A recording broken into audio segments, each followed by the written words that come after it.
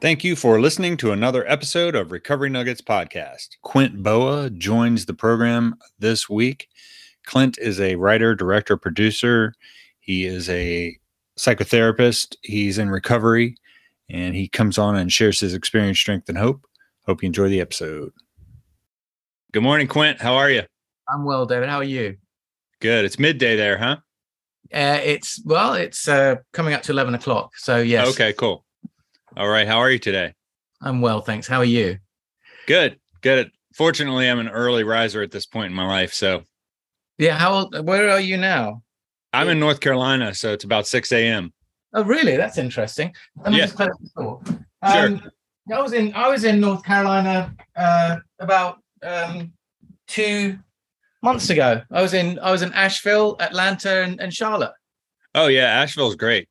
Yeah, we work with Honeywell, and their international HQ is in Charlotte, and then we've got a producer in Asheville. Asheville's lovely, and then and obviously then there's Atlanta, which is well, I prefer Asheville. I went to school in Asheville or Atlanta for graphic design a long time ago. Oh yeah. Long time, 1990. Well, so Tempest Fugit. yeah. So well, that's cool. So you were just stateside. Yeah. So my company, it's an animation video production company, and we have offices in New York and in Los Angeles, and one of our largest clients is Honeywell. So Honeywell are based in Charlotte. So I go out to Atlanta and Charlotte probably once or twice a year. So the next time I come out, we can, meet. Yeah, that'd be great to link up. Yeah. So this is a sort of a pre-qualifier before the podcast, or is this the actual podcast we're doing now? Well, I've already done the intro, and then I will edit. But yeah, this is kind of a pre-chat, and then we'll just get into your story and your videos and how you help people. I love the animation videos. I'm an artist myself. So, oh, really? Yeah.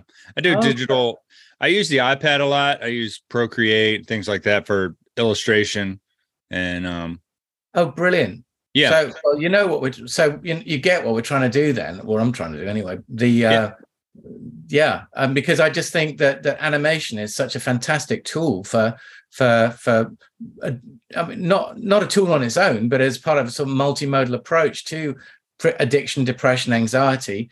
I don't think things like Adobe Creative Suite only really sort of came online about a decade ago, and the possibilities haven't even been explored with addressing issues. And now, because everyone's got a cell phone, all of that resource can be free at the point. In fact, I just literally this morning got my first email from a student services at a university in London saying they're taking all of the Understanding animations and putting them on their student services. Brilliant. That's great. Yeah. And that's I know you make money with your corporate stuff, but I love that you are offering. You're saying, hey, these are free. Share them. Get them out there. Yeah. Well, I mean, the corporate stuff is obviously we've got to make money somehow. Yeah, we've got to pay our bills. Yeah. But I just love that. Yeah, I love that you're doing these animations as a way of service to others. Yeah, well, that's exactly the word, service. And, it's by the grace of God or something that I'm still here. It's a bloody miracle. I mean, any way you slice it, I should not be here. And the fact that I am is I owe down to basically a load of strangers who took the time and effort to get this knucklehead to see what he was doing and to try and find an alternate way. Well, that's a good segue into your story. I mean, how did you? I mean, it seems like your life is flourishing now due to being sober. Well, I honestly, if you looked at the promises, the fact that I one day had this epiphany of doing animation as opposed to video changed the fortune of the entire company. 7 years ago, we were in a cowshed basically in Addleston, which is a little town outside of Kingston. Now we're a multinational, multi-million-pound company, and animation is part of that story, and that's why we got into some of the world's. Well, we work with 10 Fortune 500 companies now, so we're a fairly sort of sizable enterprise. That comes with problems of its own, of course. 50 staff. Jesus.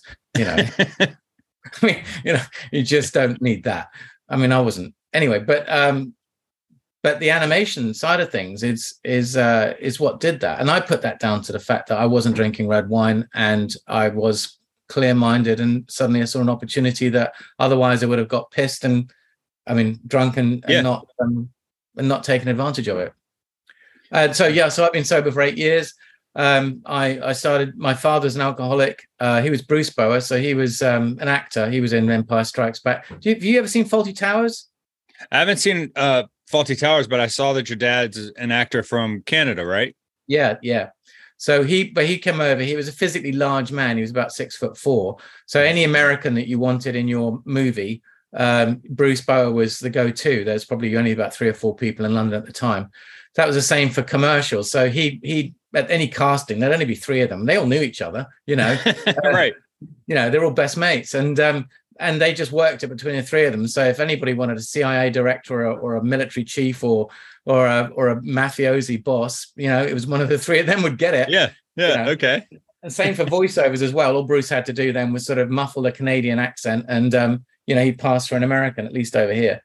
And anyway, he got into AA when I was 7, so childhood was a little bit turbulent, and he stayed sober ever since.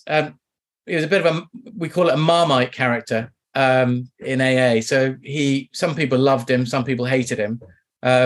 My impression of him was that he'd stand up and instead of doing a share, he'd do a lecture. And there's right. people in meetings that talk for everybody there. Sure. That's what he'd do. I think that's the criticism. He died about 15 years ago now. So okay. But so anyway, and I one of the reasons I didn't go into AA was because I didn't want to be like my dad. I didn't want to admit that to myself. So I carried on drinking, and the drinking got worse and worse. I managed to I had a few sort of rock bottoms, and then but I was very lucky. I didn't lose my wife. I didn't have a car accident, although there's enough drinking and driving. Terrible. I didn't lose. I didn't really suffer in the way that a lot of people have suffered. But I mean, honest to God, I was riding for a fall. I mean, it's just it's lucky that I didn't have a massive car accident or, come off my motorbike or something. No, and so I stopped 8 years ago, just over 8 years ago. And initially it was very difficult. I thought, what the hell's going on? If you want to find out why you drink, you stop, right? And then I had all that stuff to deal with. I love that. And then you do all the first, the first sort of, the first client meeting, the first day sober, all the first, and then I tried to intellectualize it. So I did a whole lot of, basically all these books are books about booze, frankly, Yeah. And right over here. Yeah. I do a screenshot of yours and compare it, because they're bound to be some. Oh yeah, there's over here in the living room. Yeah. Listen, well, can I ask you? I was talking to a guy in Chicago yesterday. Sure. And he said, yeah, I quit when I was 55 years old, and now I'm just used to living life left-handed. I said, I'm sorry.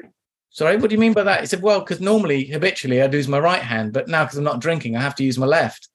I thought, that in America? Well, it seems to me you've never heard of that either. No, I've never heard of that, and I'm actually left-handed. So, but I'm ambidextrous. Like when I play sports or whatever, I throw right-handed, and then when I draw left-handed.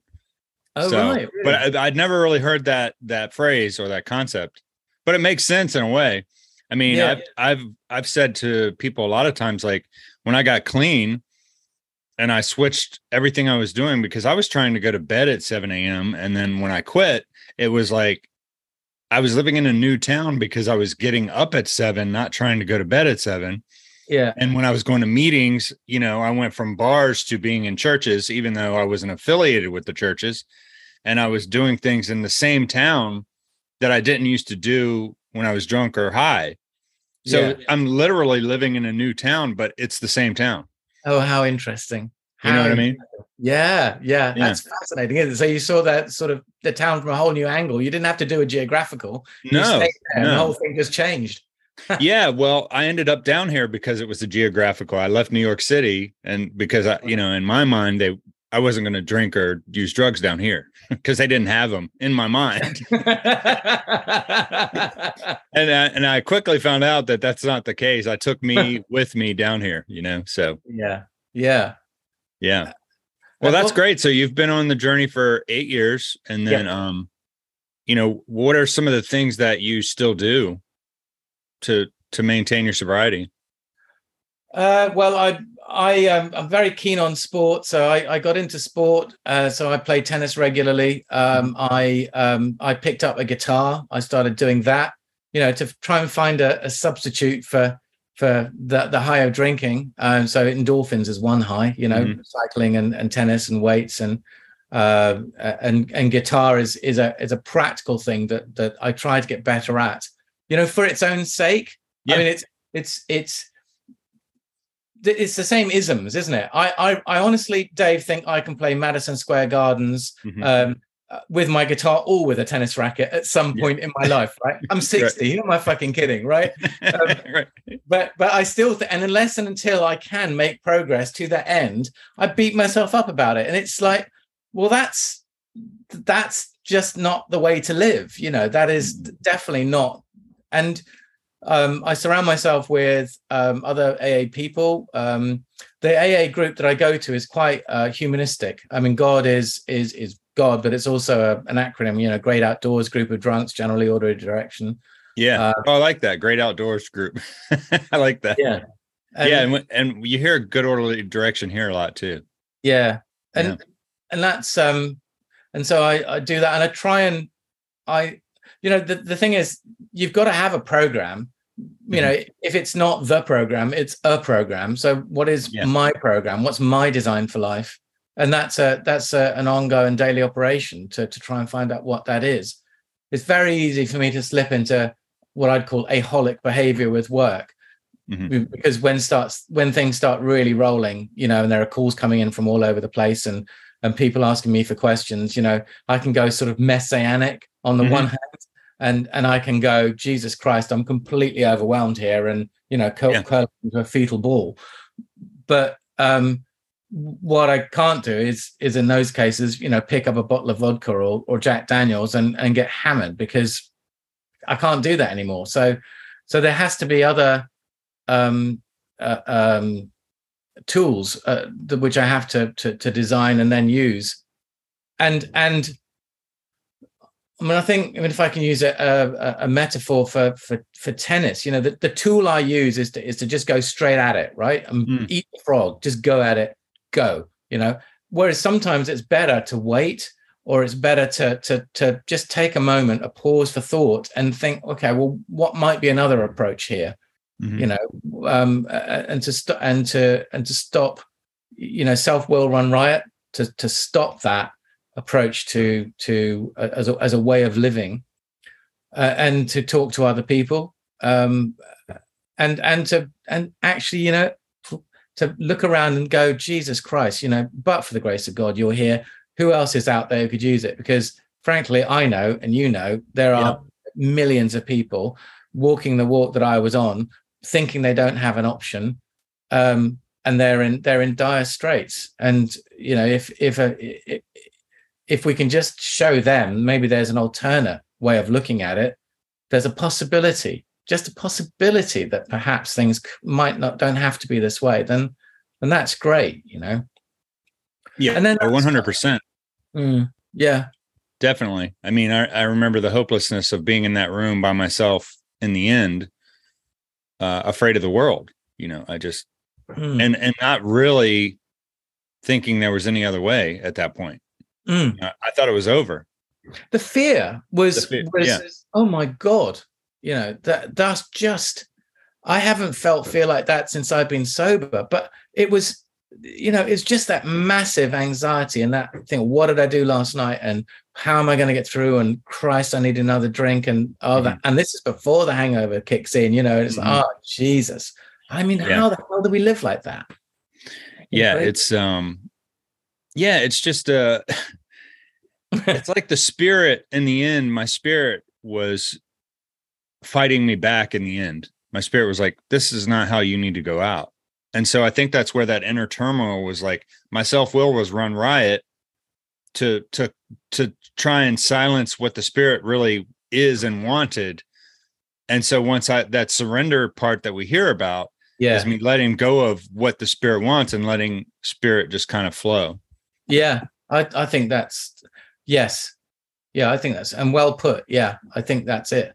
It's that supplication to something else, and the spirit unfortunately has got all sorts of connotations. Yeah, pejorative connotations, like it's a little bit woo woo, but there's something there that it at a frequency that you're not going to hear while you're drinking. You just have to kind of take that leap of hope and then tune into it, and it's there. And when I feel that the more I drink and use drugs to try and quiet whatever that is, and we don't even have to call it spirit, it can be just that inner force. It was like the worse it got, because the spirit still had its strength that it was pushing back. And I've shared this on the podcast before, where I was starting right before I quit for good. I was having this dream where I was being held underwater by like a beautiful siren. And she was gray, but it was only like 6 inches underwater, but she was smiling at me and holding me underwater. And it was the scariest dream I've ever had in my life. And I started having it frequently those last few weeks. And ever since I quit, I've never had that dream again. It was like she was happy to take me under. Wow, that's powerful, isn't it? Yeah. Yeah. I mean, who's the face? How old? Can you tell me a bit more about the siren? How old was she? She was probably in her 20s, and beautiful flowing hair, and like blonde, wavy. No, it was dark hair, kind of like gauzy chiffon fabric. Yeah, but it was in a stream, and she had this smile, and I could see her hands just holding me under, but smiling, no teeth, just like I've got you now. You're mine. You know what I mean? It just was. Wow. So I mean, that could be an animation right there. Well, see, this is why I'm so fascinated by animation, because it's an image like that gives you a portal into another way of thinking about something. It has no bearing on reality, and yet it has an emotional impact that resonated with you and resonates with me when you tell me about it. I want to then sort of explore it and say, well, the chiffon dress. I mean, it's quite. She's seduced you. I mean, you said siren. She's seduced you. Now that she's got you, right? She's then gonna, and I that makes me think about orca whales and how the orca whales would hold down their trainers on the bottom of the swimming pool. When they wanted when they had enough. That's just suppression and that's fantastic, Dave. What a great image. Maybe we could do a collab on that, and I could draw up what I saw, and then that might be one of the understanding videos of, like, because like you said, the siren seduces you, and that was my addictions. Yeah. And then now that she had me, she was happy to have me. Yeah. And it scared just scared the hell out of me. On that, could you breathe while you were underwater? Were you struggling? I was struggling. And I literally would wake up because wow. Yeah, it just brilliant. Yeah, and in the middle of the night, it just was terrifying. Jesus, that's horrible. And at the same time, when I look back, it was such a metaphor for where I was at. Like, I didn't want to be there anymore. I knew that it was past the fun of partying. It had gone way past that. Yeah. Way past. So, well, tell me about these understanding animations that you do. So, basically, so to put some context around it, sure.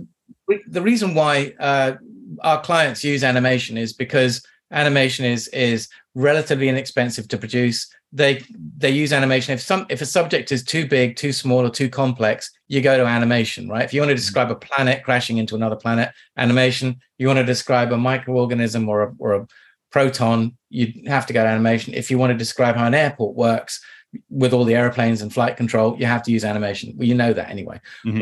But the thing about animation is that you touched on it, when we use language, for example, language is that our species go to, but the language can tie us up in knots. Language is not sufficient to describe things, love or society. We have to use metaphor, and images and symbolism are part of the waft and weave of how we think about things. Now, if we then start looking at things like fairy tales and how fairy tales are used to draw out themes and explore them with children, it's a hop, skip, and a jump to animation. So what happened with COVID here was we had a load of kids, I'm sure you did in America as well, a load of kids going mental because they were locked indoors for 2 years, virtual schooling, with parents who were often drinking themselves senseless or, beating each other up. And we still are left with this sort of COVID lag of kids in school who are acting out their anger. So I thought, well, I'll do an animation about anger. And it started off provocatively with anger's not an emotion, which is a great way to start, because everybody goes, yes, it is. Yeah. And there's still a rolling debate, I know, but I was just being sort of controversial. Yeah.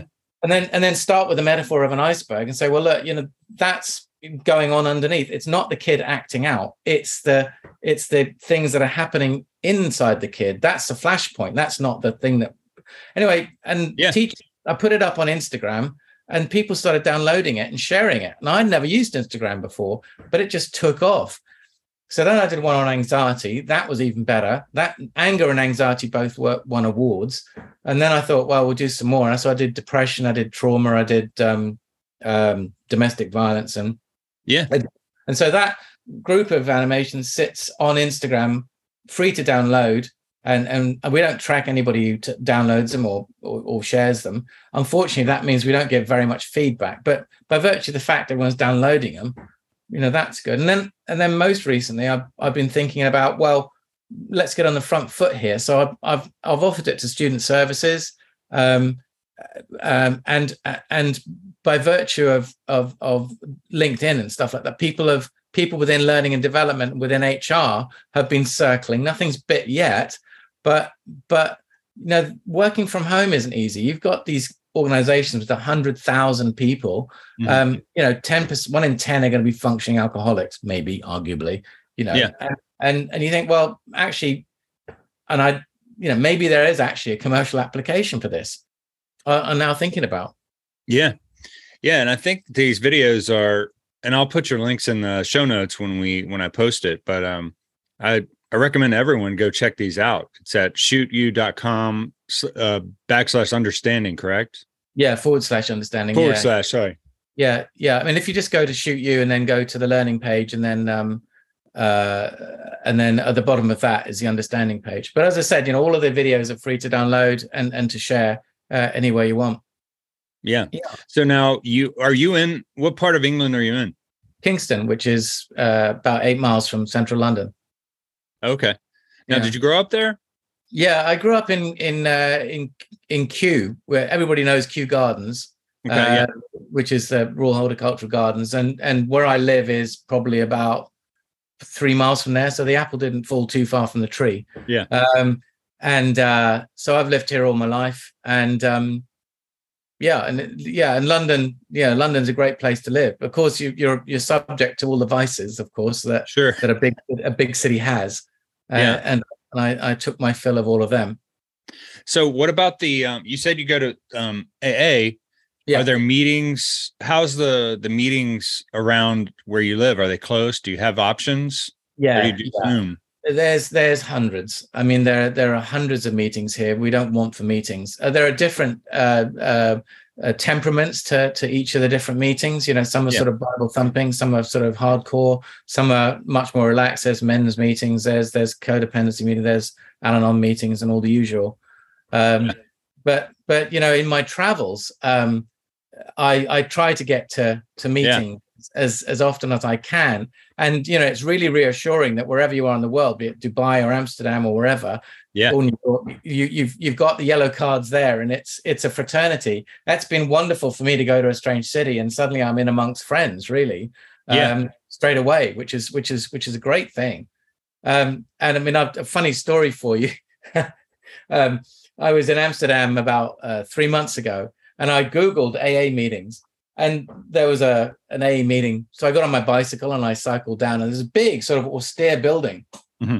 And I rang on the doorbell and I said, "Yeah, hello, I'm here for whatever it's called, sober sunshine, rise, or whatever. I'm sorry, you're at the Dutch Palace?" I said, "I'm sorry, you're at the Dutch Palace?"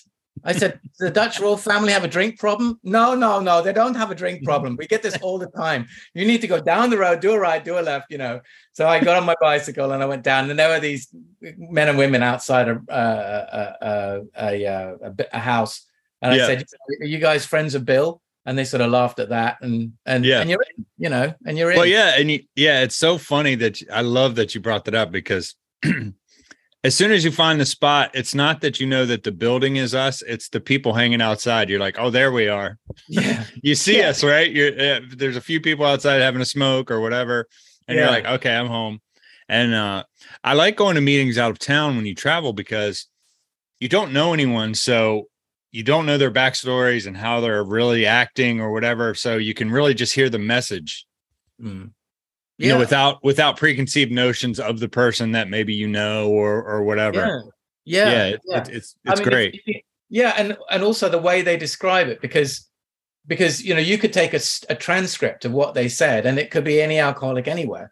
Mm-hmm. But the way they describe it is also interesting as well. I mean, for example, let's take Amsterdam, for example. I talked to a couple of them, and one of them had been in Ireland for a week in rehab, and the other one had been in Scotland for a week in rehab. And I sort of looked at them and the clothes and stuff, priced them up, as we say in London. I priced them up, and I thought they can't afford that. And I said, I went point blank, because you can, right? Because you're an AA and you talk candidly. And I said, how did you guys afford to go to art? And they said, "Oh, well, you just say to the Dutch government, your GP, that you're an addict, and they give you 40,000 euros. It's like, wow. What? Wow. Yeah. And there's no, is it a disease? Is it a choice? Nothing like that. It's like, no, you're an addict. Here's 40,000. Don't go to rehab. Go to rehab. Yeah. It's wow. Like, how enlightened is that? Yeah. There's a lot of countries that they're treating, it's not, they're going away from the corporal punishment and treating it more like they're mentally ill. They need help. Yeah. So it's an interesting shift. It's not everywhere, but it is happening in other parts of the world for sure. Yeah. And I mean, and I think, well, certainly, and you've done some research as well. Look at your massive book pile behind you. Yeah. You've been doing research, and there's something to be said about the fact that if you're involved in a repetitively involved in habitual behavior, the neurons and the transmitters and the synapses and the neurochemicals are all going to make you reinforce that behavior until you don't honestly believe you've got a choice. Your prefrontal cortex is shot. You feel like shit. You can't think out of the box, mm-hmm. and you're just. As a guy used to say, a guy I know used to say, you're on the straight and narrow. And mm-hmm. when you say to somebody you're on the straight and narrow, they think that, oh, well, you're sober. No, you're on the straight and narrow when you're an alcoholic, because you know exactly where you're going to be. You're going to wake up at 7 o'clock in the morning, or going to bed at 7 o'clock in the morning in North Carolina every morning, because you're on the straight and narrow, you're on rails, that's exactly how you're going. Oh, whereas, I like that. Yeah. You're sober, you got options, Yeah, we're like this big, thing that's kind of moving around together in some direction, but we don't know, but at least we're all together being like-minded. Yes. Yeah. There's a kind of a constellation of ideas that we're all sharing. And we've got this disease that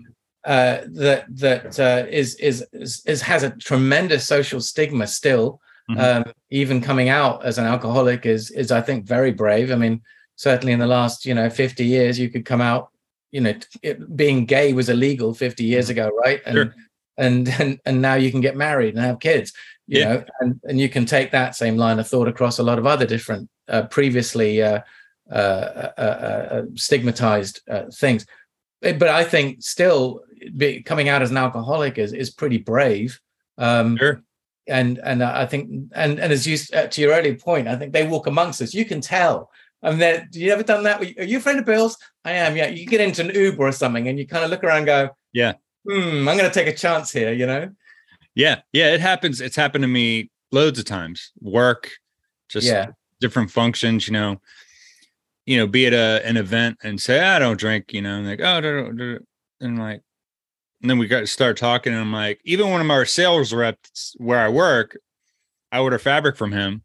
I've been dealing with him for 3 years, never met him in person. And then we got to talking, and then I said something about, well, I quit drinking because whatever. And he said, yeah, me too. And then turns out he's in recovery, Yeah. And so now he listens to the podcast out of Florida. So, I mean, it's like, and we talk about life and sports outside of just the ordering fabric. And so that's a different relationship that I know there's been days when I didn't feel good, but I had to call him for something. Yeah. And it just was nice to know that I was talking to someone in recovery. Yeah. During the middle of the day, it was very calming, and I didn't even say anything to him about it, but it just is. Yeah. That therapeutic value of talking, like us talking this morning, I'm going to be good. Yeah. Yeah, me too. I'm going to take that image that you gave me and really think on that. That was really, really moving. And that's part, going back to AA, that has always got me. And I keep thinking on it. What is the power of being in a room with like-minded people? We say God as an acronym, group of drunks. And there's something about, I know that tomorrow morning I'm going to be in that room. They're going to be people who I probably wouldn't cross paths with on a daily basis. I just wouldn't. Mm-hmm. But in that room, we're all of the same mind. We're all pilgrims, if you like, without the connotations of that, on the same journey. And all of us, every time one of them opens their mouth, it hits something in me every time and sets me up for the day. And it's really reassuring to know that they're there. And we're back to the word spirit. I mean, there's kind of a spiritual connection there. It's great. Oh, for sure. And I like the fact that you and I talking, I'm not telling you what you need to do.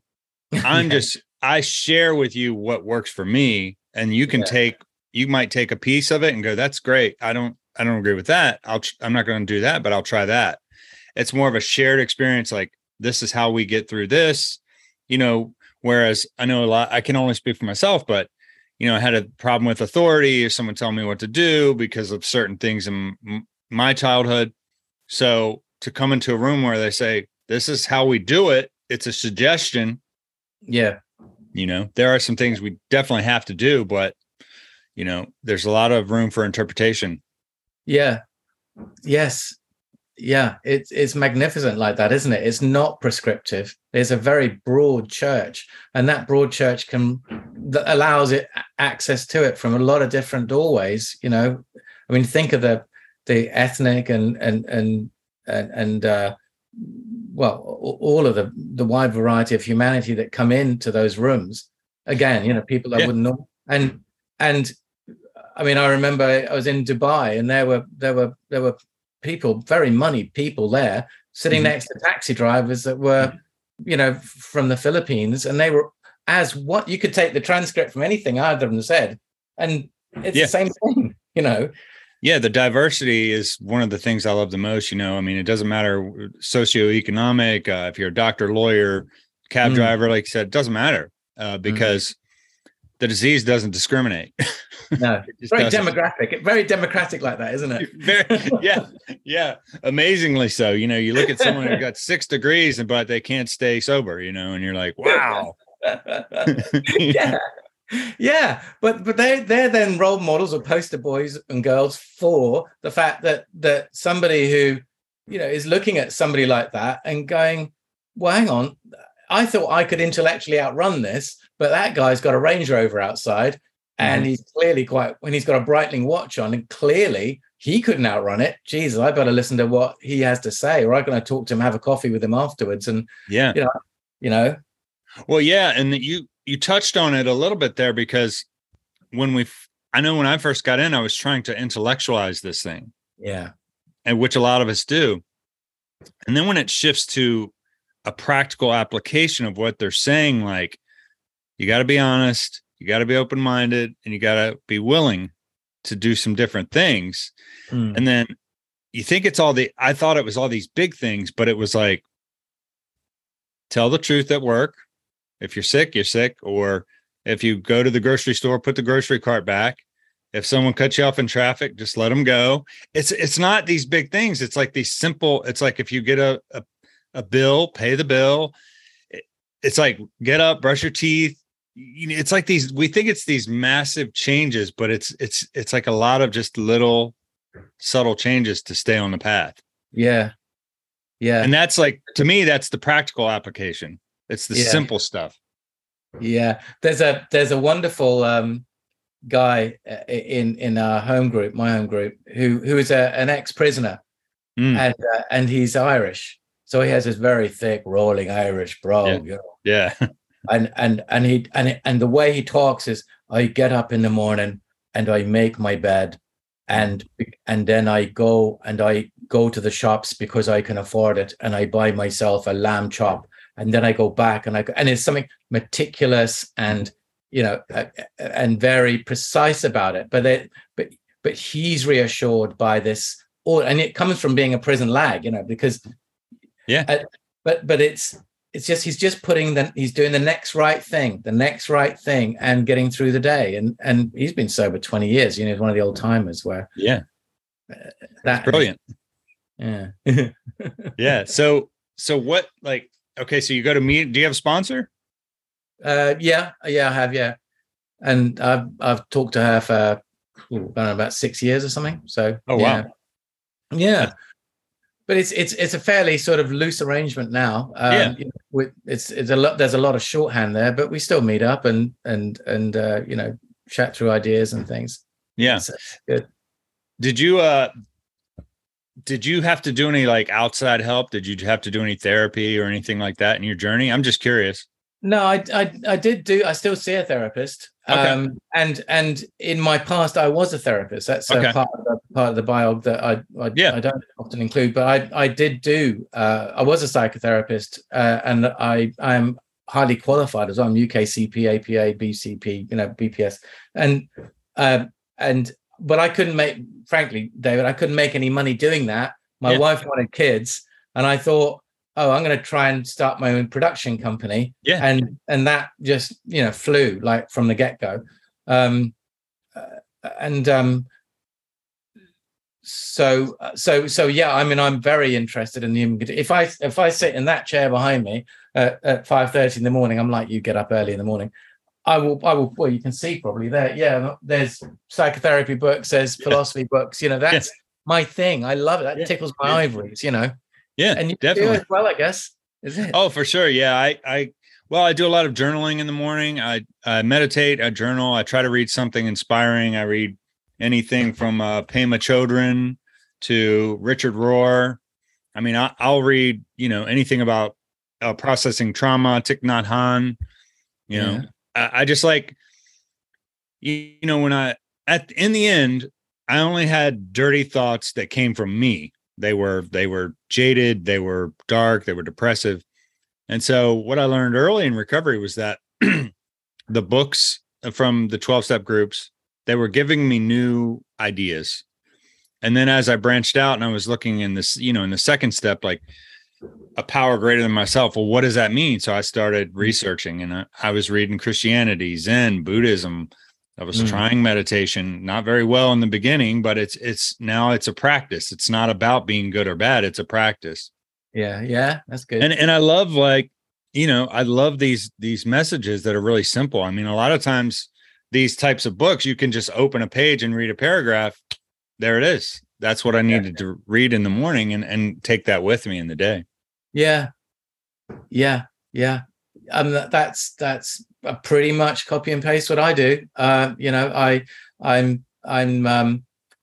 fascinated. As I said before, I'm fascinated with animation, the way that I'm fascinated with animation on the one hand because of its commercial applications, and we've been successful in doing that, but it's more the way that the human psyche is, and how animation speaks to it, and how I can, using the resources I've got, leverage animation in order to try to communicate some of the ideas that we've been talking about today. Yeah. And get, just try and open the door a little bit. It's much more easy to sort of open someone's mind than to change it. And if animation can do that, then let's give it a go.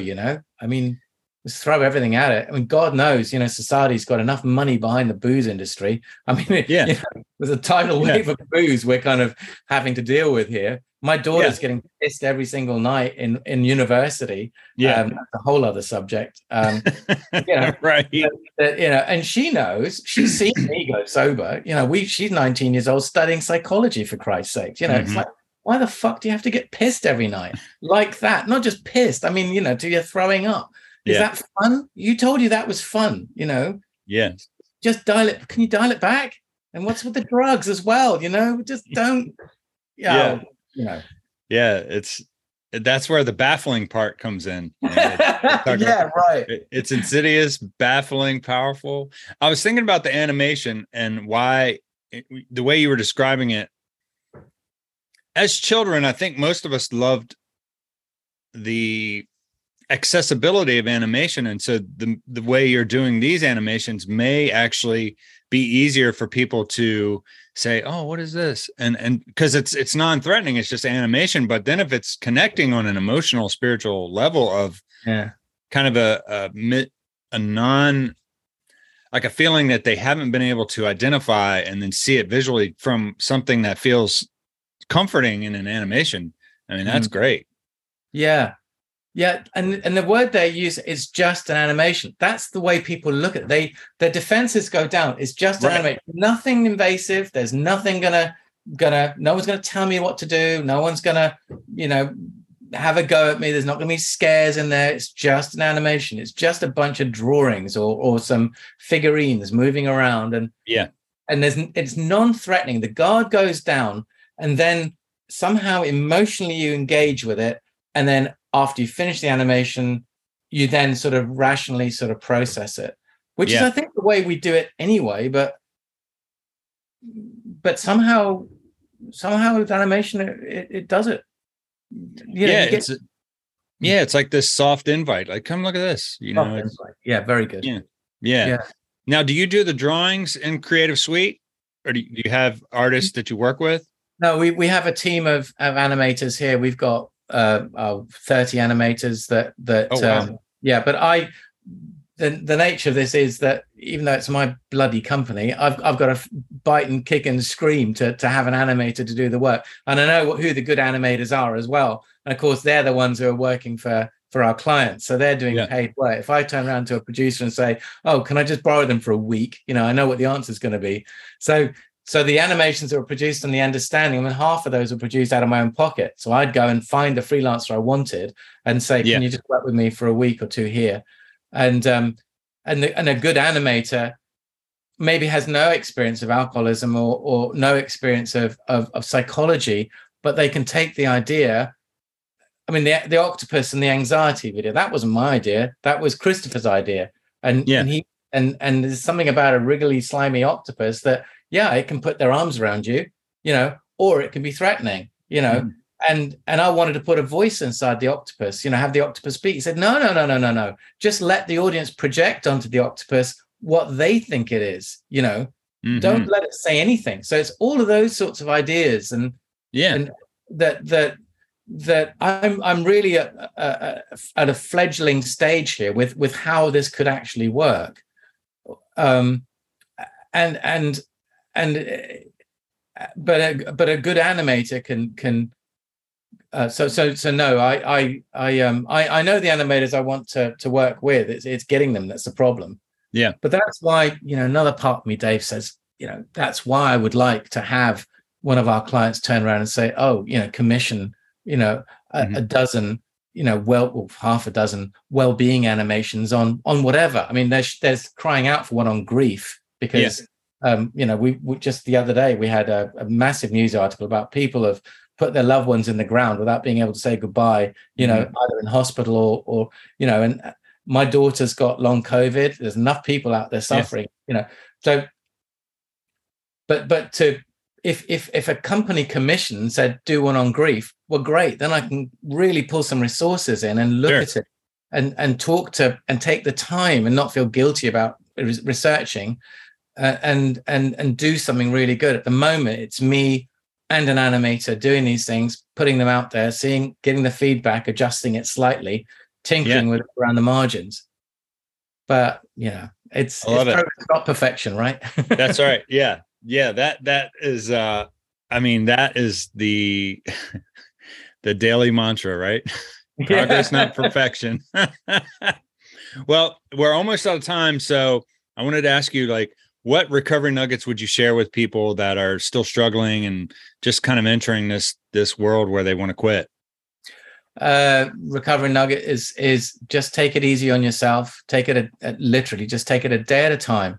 Just 24 hours. That's all you have to worry about. Don't project into the future, because that way madness lies. Don't compare and despair. Don't compare yourselves to other people, because again, you're liable to you very rarely compare yourself to somebody who's worse off than yours. And write a gratitude list. And if you can't think of anything to put on your gratitude list, think of something that you're grateful hasn't happened, because those are the things you've taken for granted.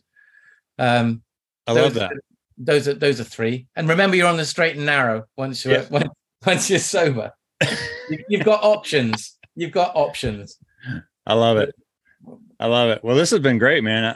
I hope we can connect some more, and I'll send you some of my stuff that you can look at. Yeah, that'd be great. Yeah. And I really like that, Dave. Yeah. Thanks very much. Yeah. And if you come stateside soon, just give me a message and I'll see if we can link up for lunch or something like that. Definitely. Sounds brilliant. I'd really like to do that. I would love it. Well, thanks for being on the show. All right. Thanks, Dave. Thanks, everyone. Cheers. Thank you. Thanks again for listening to Recovery Nuggets Podcast. Get in touch with the show via Instagram at Recovery Nuggets Podcast. Also, the email is recoverynuggetspodcast@gmail.com. Please subscribe to the podcast on Apple or Spotify. Thank you for showing up for your recovery today. Recovery Nuggets Podcast and guests are not representatives of any 12-step program. I'm not a doctor, counselor, or therapist. I share my experience, strength, and hope. Guests of the show share their personal experiences and opinions. Take what you like and leave the rest.